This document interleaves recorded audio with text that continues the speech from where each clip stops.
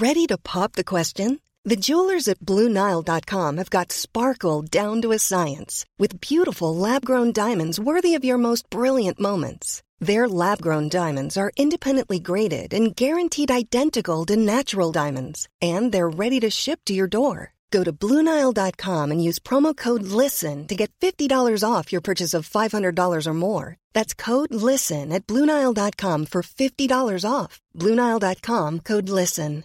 This is Paige, the co-host of Giggly Squad, and I want to tell you about a company that I've been loving, Olive & June. Olive & June gives you everything that you need for a salon-quality manicure in one box. And if you break it down, it really comes out to $2 a manicure, which is absolutely insane. It's also so easy to get salon-worthy nails at home with Olive & June. The difference between how your nails used to look when you did them yourself and now with the Mani system is a complete game changer. The best thing about Olive & June, too, is it's a quick dry. Dries in about 1 minute, lasts for 5 days, and full coverage in up to 1 to 2 coats. Visit oliveandjune.com/perfectmani20 for 20% off your first system. That's oliveandjune.com/perfectmani20 for 20% off your first system. Hello, I'm Freddie Sayers and this is Unheard. Back in March, everyone's world suddenly changed. From this evening, I must give the British people a very simple instruction. You must stay at home. So on day one of lockdown, we launched Lockdown TV, a place where we could gather experts, scientists, writers, politicians, thinkers, to try to help us understand what was going on in this strange moment and what kind of world we were going to get at the end of it. And now, due to popular demand, here we are in podcast form. Welcome to Lockdown TV. Well, in recent weeks, we've been talking a lot about herd immunity and different strategies for dealing with COVID-19. And one name that comes up a lot is Dr. Scott Atlas. These are inappropriate and destructive policies. I'm sort of disgusted and dismayed at the state of things. He is a healthcare policy academic from the Hoover Institution at Stanford University. And he's kind of become the latest lightning rod in the controversy around COVID-19 policy. We recorded this interview with Dr. Atlas back in October when the election campaign was in full swing. At the time of recording, he was senior advisor to President Trump and a member of the president's coronavirus task force. He spoke to me from inside the White House, just a few doors down from the president. Dr. Atlas, hi. Thanks for having me. Nice to be here. So you are a special advisor to the president and a member of the coronavirus task force. Who at the moment is making the decisions about White House policy on coronavirus? The president. It's always been that way. And how does the advice get to him? Are you now the kind of conduit of that collective advice? How do the different voices on the coronavirus task force combine to provide advice to the president? Well, there are recommendations from a lot of places to the president. I am a person who has recommendations to the president. Various other recommendations and discussions are heard from the task force. He also listens to people from outside the government, outside the task force, inside the government. So there's a variety of people, which is appropriate because it's a complicated situation.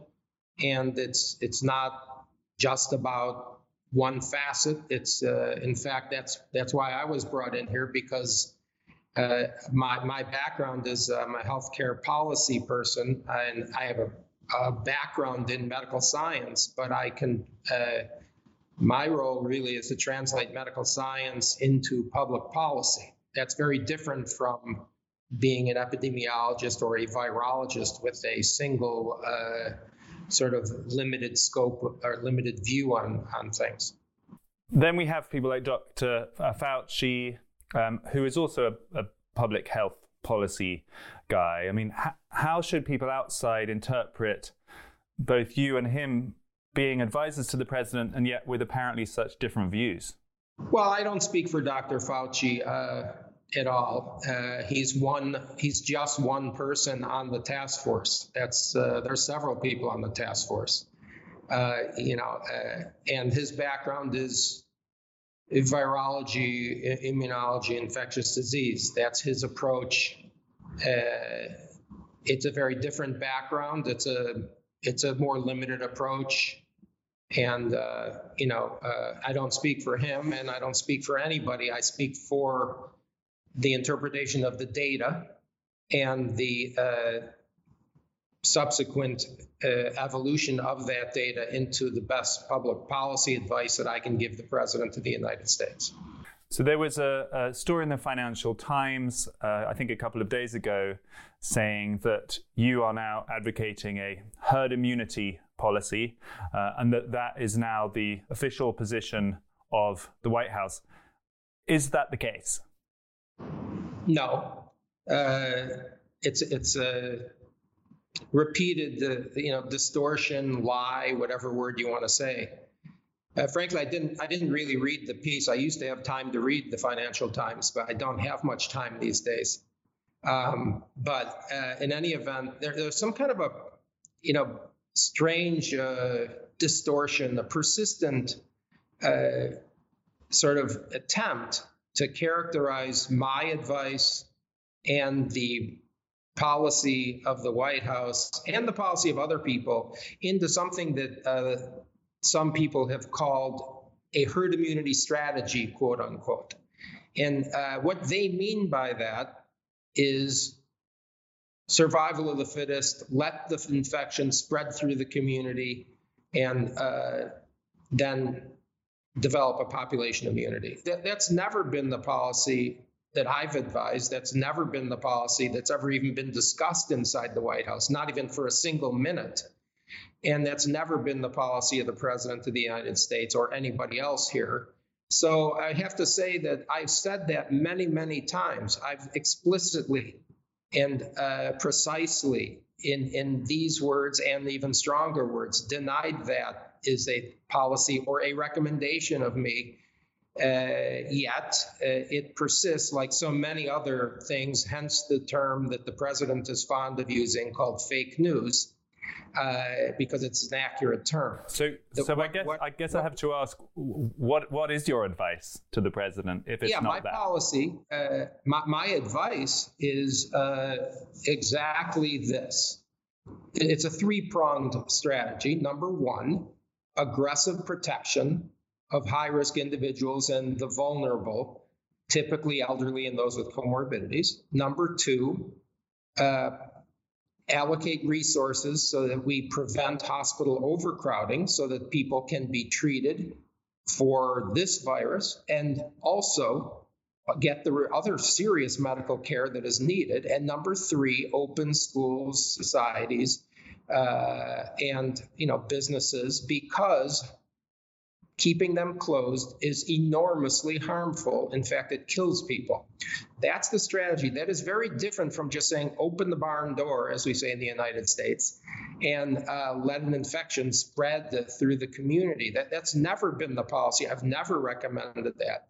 But what I have done, and what everyone else who understands basic immunology is understand that population immunity is a biological phenomenon that occurs. It's sort of like, if you're building something in your basement, it's down on the ground because gravity puts it there. It's simply, it's not a strategy to say that herd immunity exists.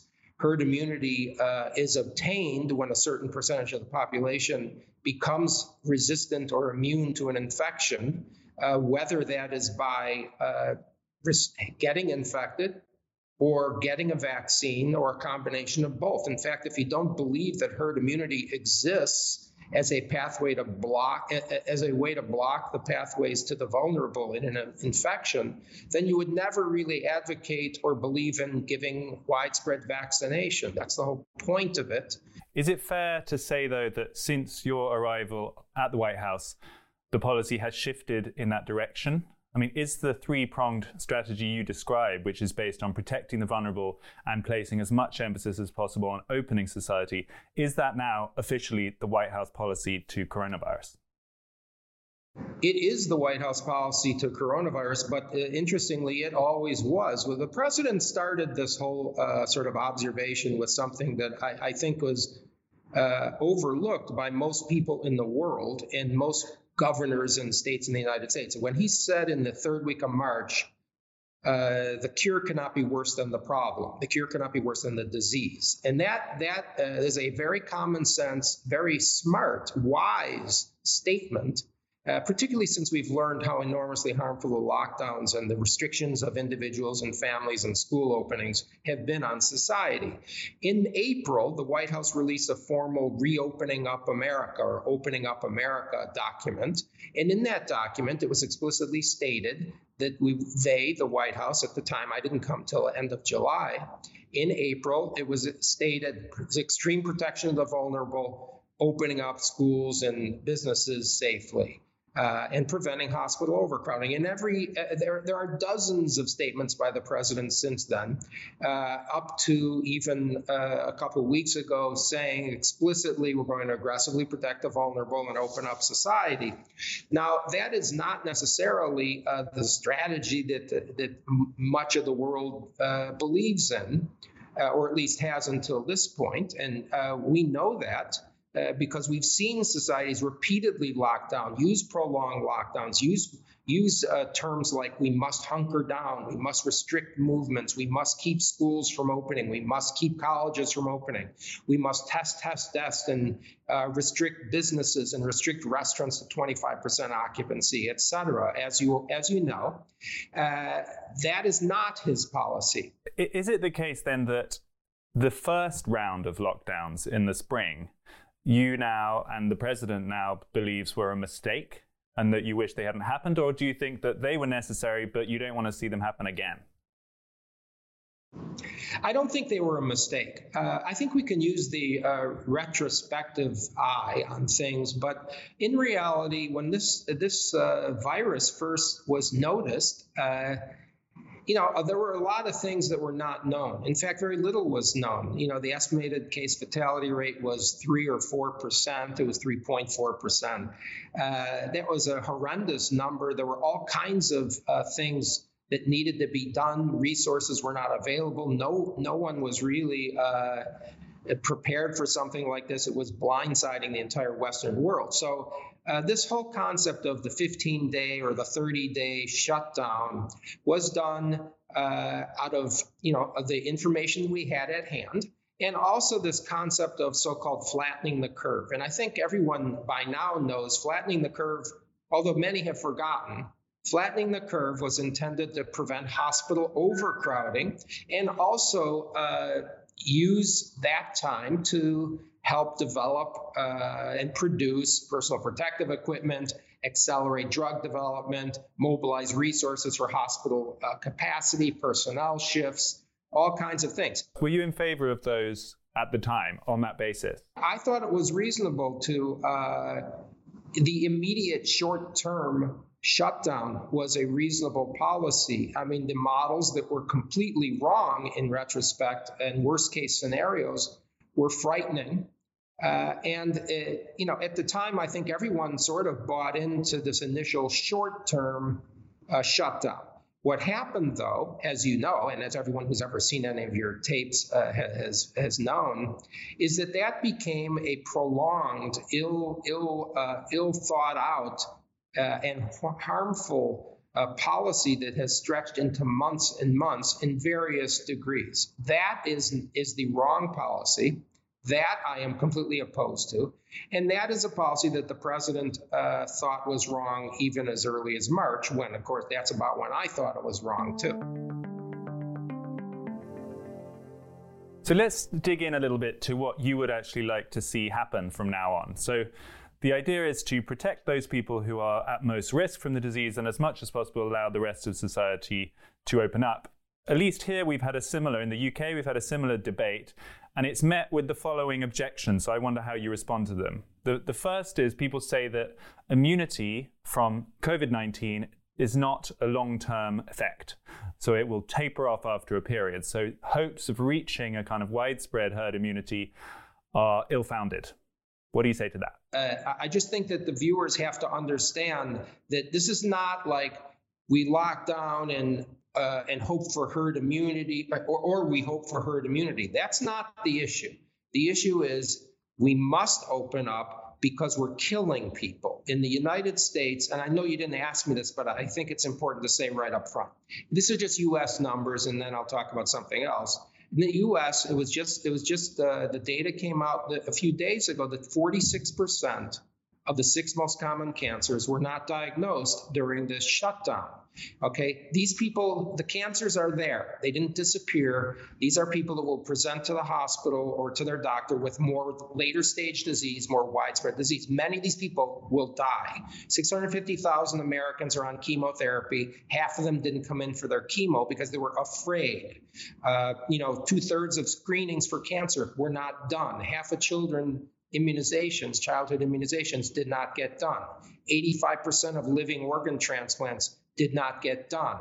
And then we see the other harms, 200,000 cases plus of child abuse in the United States during the 2 months of spring school closures were not reported because schools are the number one agency where child abuse is noticed.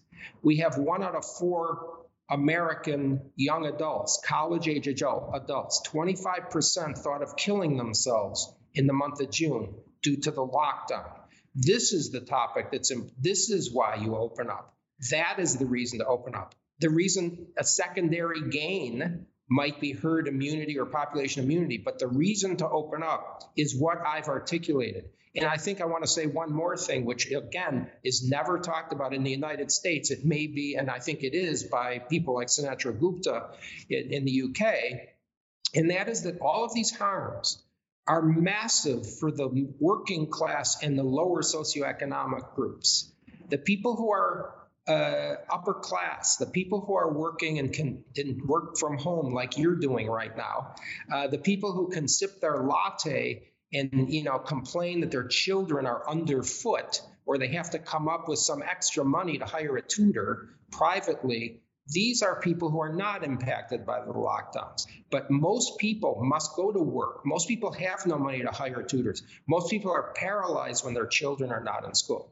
That's the reason to open up. There are many things not known about this virus. There are many things not known about every single infectious disease known to man, by the way. Now, immunity and resistance to infection and susceptibility to infection are all related.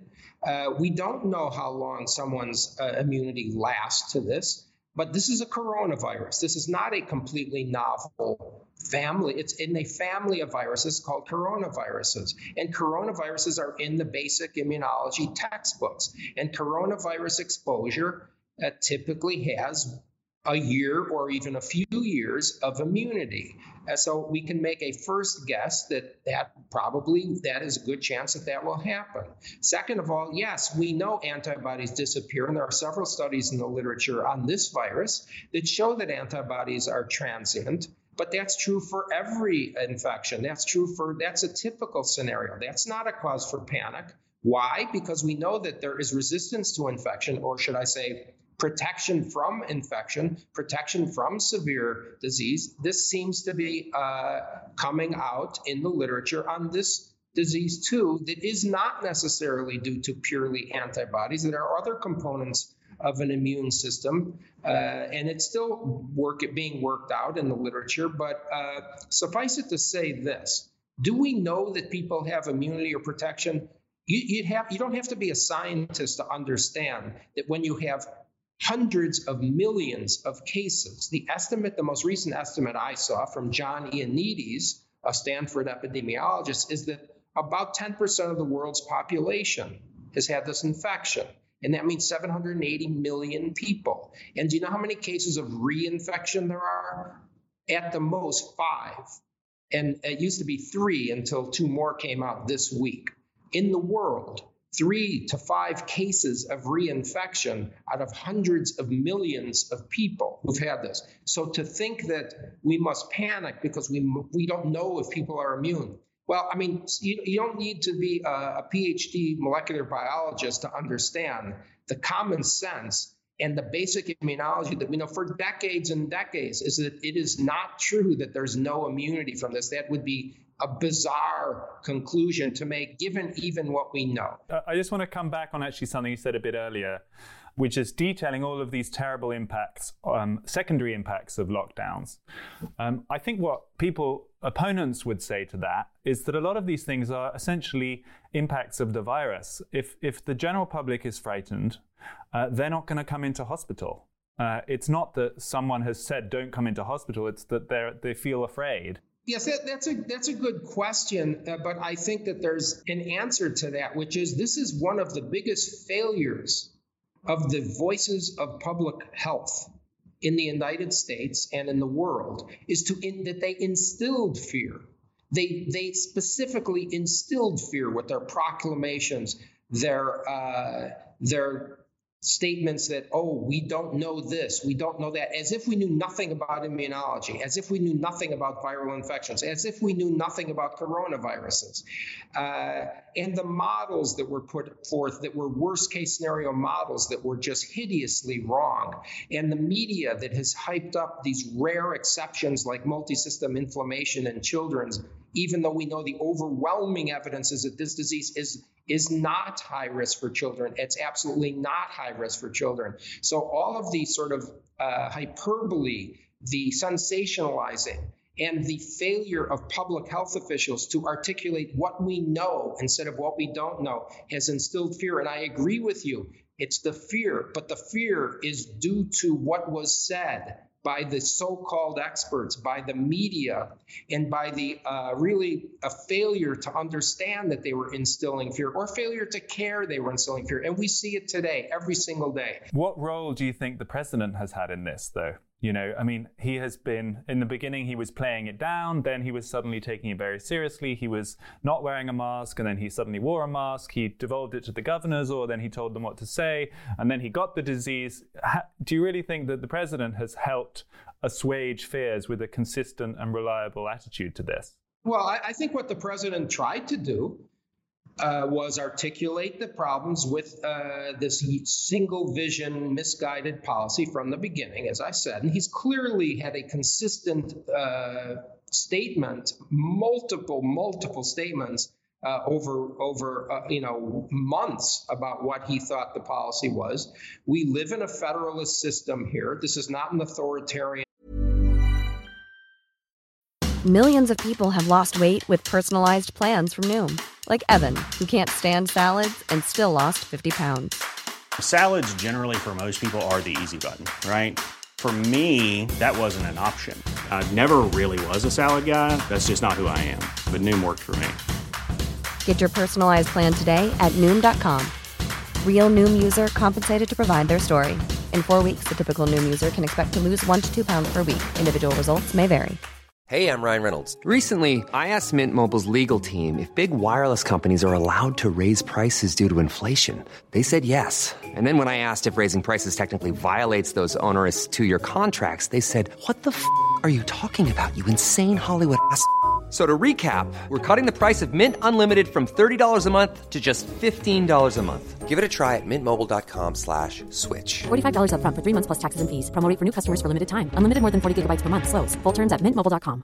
Quality sleep is essential. That's why the Sleep Number Smart Bed is designed for your ever-evolving sleep needs. Need a bed that's firmer or softer on either side? Helps you sleep at a comfortable temperature? Sleep Number Smart Beds let you individualize your comfort, so you sleep better together. J.D. Power ranks Sleep Number number 1 in customer satisfaction with mattresses purchased in-store. And now, save 50% on the Sleep Number Limited Edition Smart Bed for a limited time. For J.D. Power 2023 award information, visit jdpower.com/awards. Only at a Sleep Number store or sleepnumber.com. Planning for your next trip?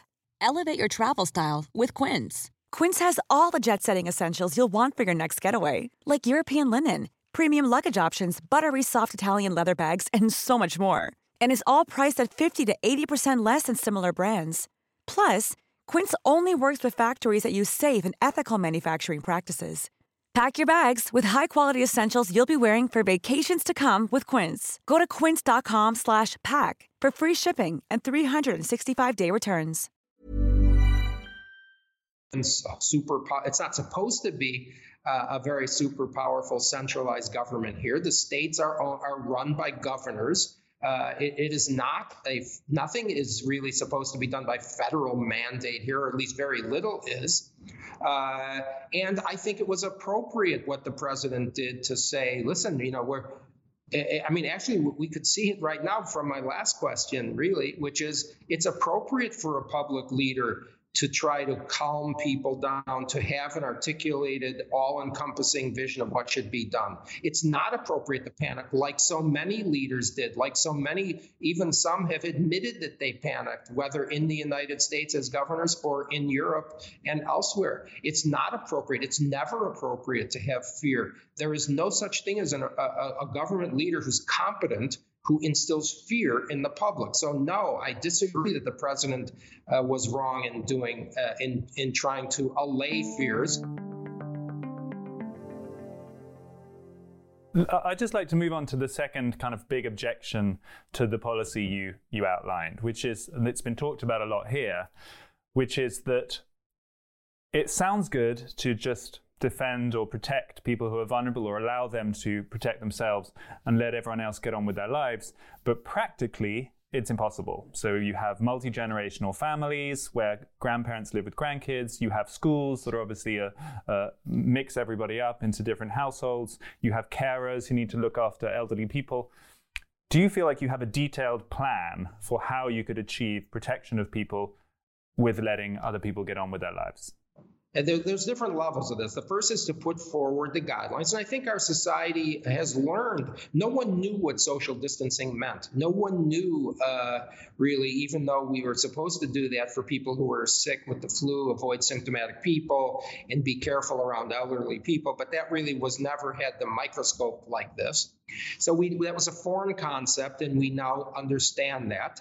But there are more specific measures. And what the United States has done and tried to do, and it's imperfect, of course, is focus on first the nursing home. So we have shipped every single nursing home point of care rapid testing. We need to test the people who enter the nursing homes because that's how the infections get in. So we have mandated weekly testing of every staff who enters a nursing home, but every time there's community increase, whether it's by clinical criteria of people going to the emergency rooms or testing, either one, we recommend going up to 2 times a week, 3 times a week, 4 times a week for staffing.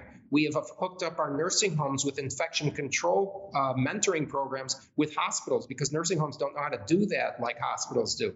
We have incorporated surge testing into nursing homes. We have sent tens of millions of tests to senior centers where certain people don't live, but seniors frequent 2 times a week, 3 times a week. We have an alert system that we've tried to do in communities where seniors with high comorbidities live because everybody over 65 in the U.S. has government insurance. So, yes, there are specific measures we've taken, but it's difficult. So I think you could see how that would work just about with a nursing home if they had the tests and if they had the capacity. But if you're a grandmother, a vulnerable grandmother living with a student who is either at high school or college, coming in and out every day with friends, how can you possibly protect that elderly person? Okay, well, we can do our best. We cannot guarantee that we can protect everybody. There's no such thing as no risk in life, but not to minimize it. We've had 200,000 people die here. It's very serious and tragic. And I know people who have died, and I understand that. But we have to educate people. We have sensitized everyone to making sure. I think you would have to have not been living on this planet to not understand social distancing guidelines for hygiene. If you're going to be in close proximity to someone who's high risk, you might want to wear a mask. There's all kinds of things to do, and we have incorporated that. We have also done a lot of monitoring of communities. We have, like I say, targeted where the seniors live, meaning non-residential, but in their communities, because in the U.S., senior citizens typically have a social life where they interact with others in these community centers. We have shipped a lot of testing to there, tens of millions of state-of-the-art point-of-care testing. We're not just sitting here doing nothing. On the other hand, there is a certain amount of issues on other levels. I'll give you an example. I have a 93-year-old mother-in-law, and she said to me 2 months ago, I'm not interested in being confined in my home. I'm not interested in living if that's the life. This is somebody who's totally independent. She said, I'm old enough to take a risk. I understand social distancing. I'm going to function. Otherwise, there's no reason to live. And so this sort of bizarre, maybe well-intentioned, but misguided idea that we're going to eliminate all risk from life. We're going to stop people from taking any risk that they are well aware of. We're going to close down businesses. We're going to stop schools. These are inappropriate and destructive policies. And I think we have to always remember that. We don't shut down society because there's a massive cost to that. And I'm not talking about financial. I'm talking about lives lost, years of life lost, destructive policies. Okay, there are risks. We know that, but we have to function. And I think most people understand that. You are at the Hoover Institution in Stanford, which is a kind of right-leaning organization. You advised Mitt Romney, and obviously you're now advising President Trump. There's a political aspect to this, isn't there? That people who are of a more libertarian viewpoint, who put a greater emphasis on individual freedom, will tend to support your view, while people who think that collective action is a more effective response to this kind of thing will tend to support greater restrictions. Do you see this as a political question? I see that there is a different philosophy in life. In my own family, we have different views on certain things. But I think we have to start by looking at the facts and the data. And one thing that's been sort of really shocking to me is, in the U.S. and I think all over the world, we have a really contaminated media. Their politics has really distorted truth. And that used to be something that I was proud of in the U.S. as an American, that the truth will come out because the media was aggressive at finding the truth.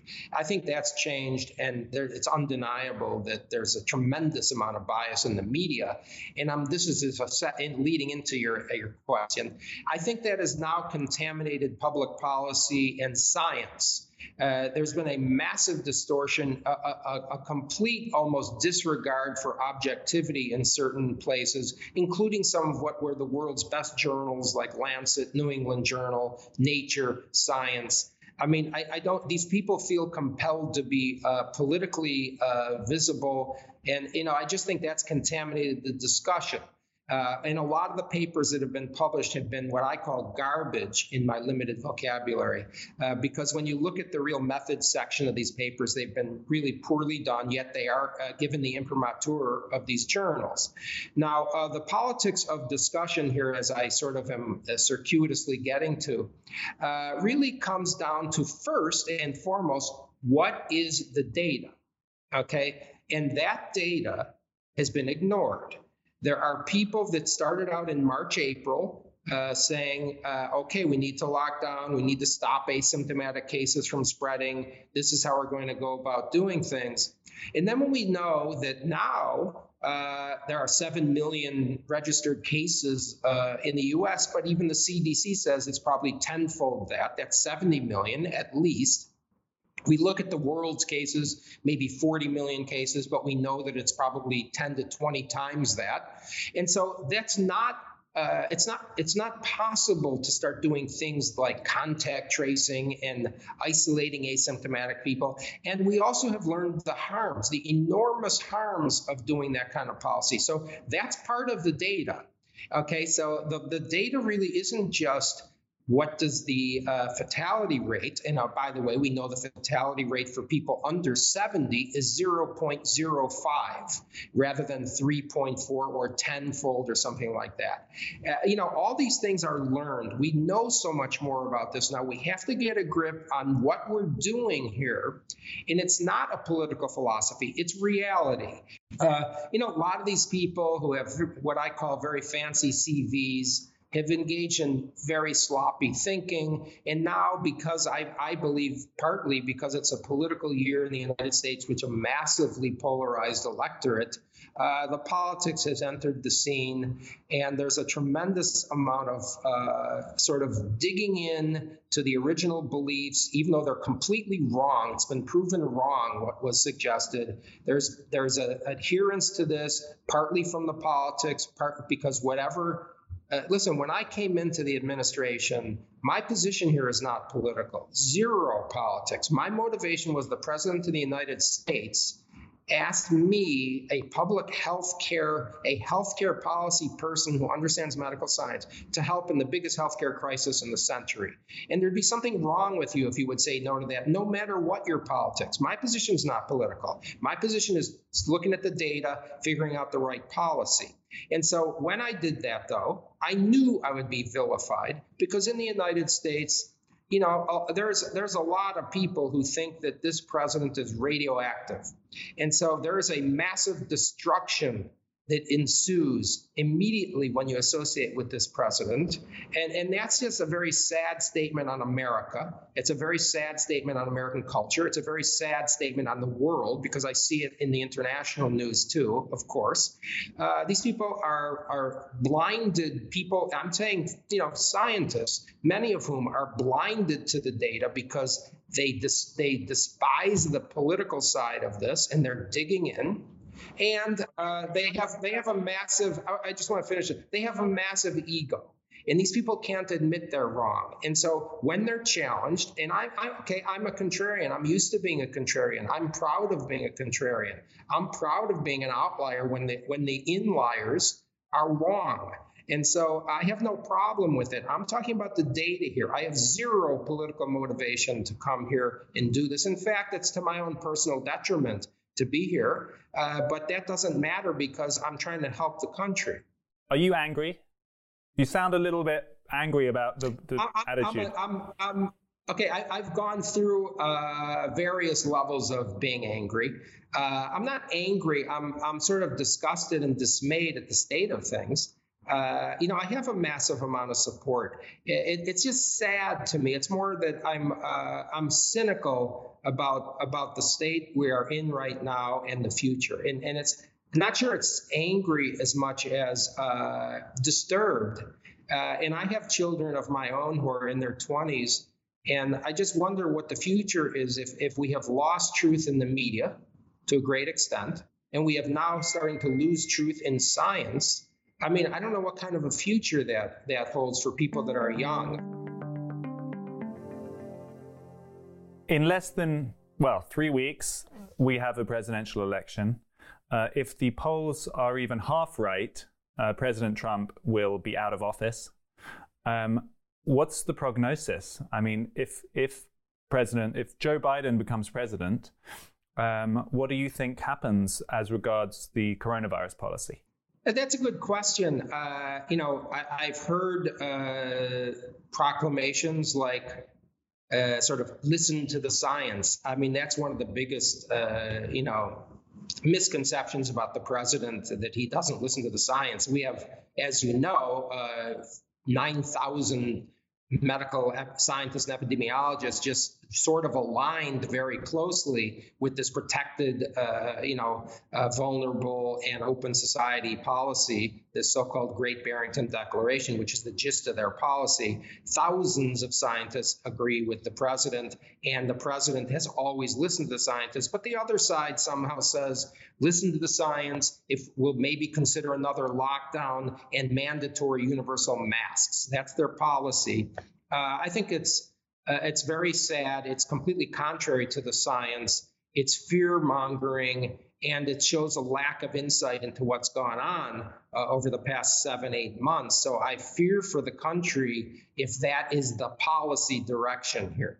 The country should not be locking down. It cannot be locking down. And things like universal mask wearing, honestly, I mean, that is just completely contrary to the science as well as common sense, to think that you must wear a mask when you're in the middle of a desert, when you're in your car alone driving, when you're bicycling through, St. James Park. This kind of stuff is nonsense. Would you not mandate masks anywhere? Absolutely not widespread mask mandates. You can look at LA County in Los Angeles here, Miami-Dade County, many states in the U.S., the Philippines, Spain, France, the U.K., all over the world. Mandating masks for the population does not stop cases. That is just super naive, wrong, and just that's garbage science, really, and there is no science to support that. And the WHO does not recommend widespread mandatory masks. The NIH does not recommend that. The CDC data itself shows that doesn't work. So that's sort of bordering on wearing a copper bracelet, as far as I'm concerned. I do think that masks have a role, and that's in medicine. We wear masks for surgical procedures. And the reason you wear a mask is when you're very close to somebody or a sterile environment like an open incision. You want to stop a cough. You want to stop droplet from getting in and infecting something. But that's very different from breathing around a piece of cloth or even a medical mask. There's no evidence that if you're socially distanced, there's no reason to wear a mask. If you're in a subway, I'm just thinking practically here. If you're in a subway, you're in the tube in London, and you're a high-risk person, okay, I'd be afraid. I probably wouldn't even go into the subway if I were a high-risk person in London. But I would use a mask for close proximity to somebody who might cough on me or who I might cough onto. Yeah, so I think there's a reasonable policy about masks, but widespread universal masks, that is pseudoscience. It may all be over for you, at least in this chapter, in a few weeks' time. You then return to a university campus that is somewhat treating you like a bit of a pariah. There were big letters being written by your fellow academics against what you were saying in public. What's life going to be like for you wandering down the street of Stanford in late November if the president loses?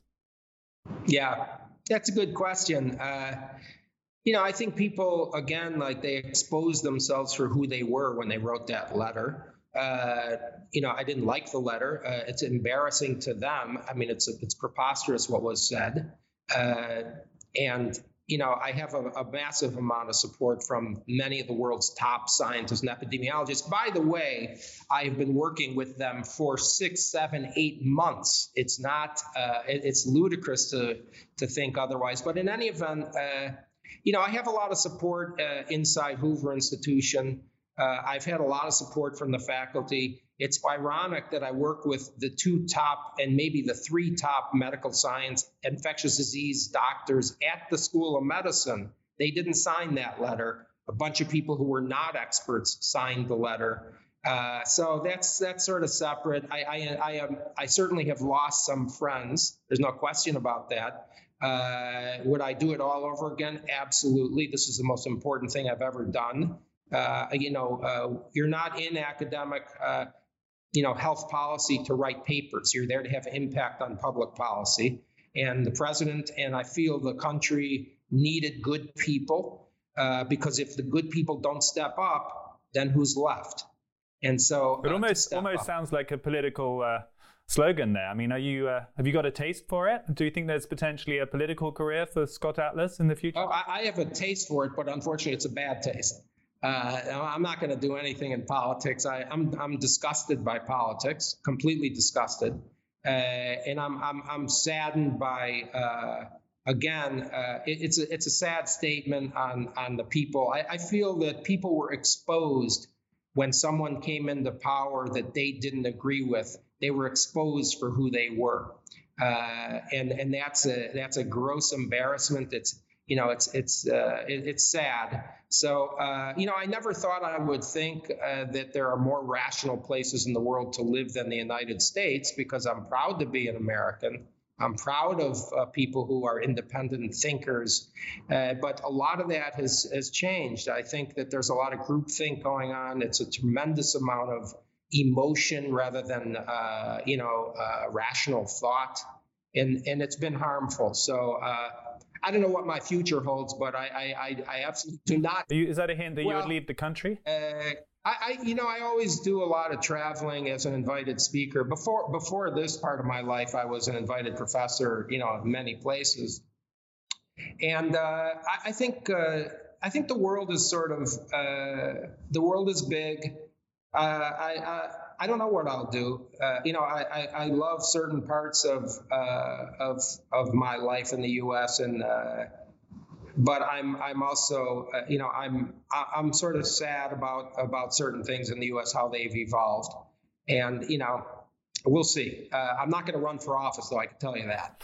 Fair enough. Well, it sounds like you might not be rushing back to Stanford to spend all your time there in any case.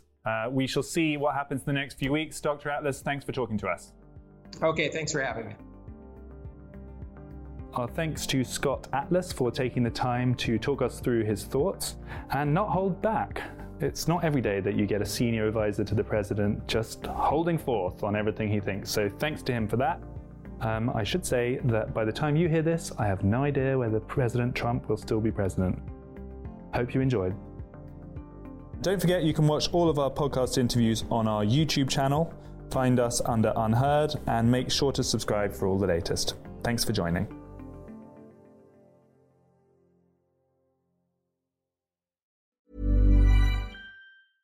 Imagine the softest sheets you've ever felt. Now imagine them getting even softer over time. That's what you'll feel with Boll & Branch's organic cotton sheets. In a recent customer survey, 96% replied that Boll & Branch sheets get softer with every wash. Start getting your best night's sleep in these sheets that get softer and softer for years to come. Try their sheets with a 30-night guarantee. Plus, get 15% off your first order at bollandbranch.com. Code BUTTERY. Exclusions apply. See site for details.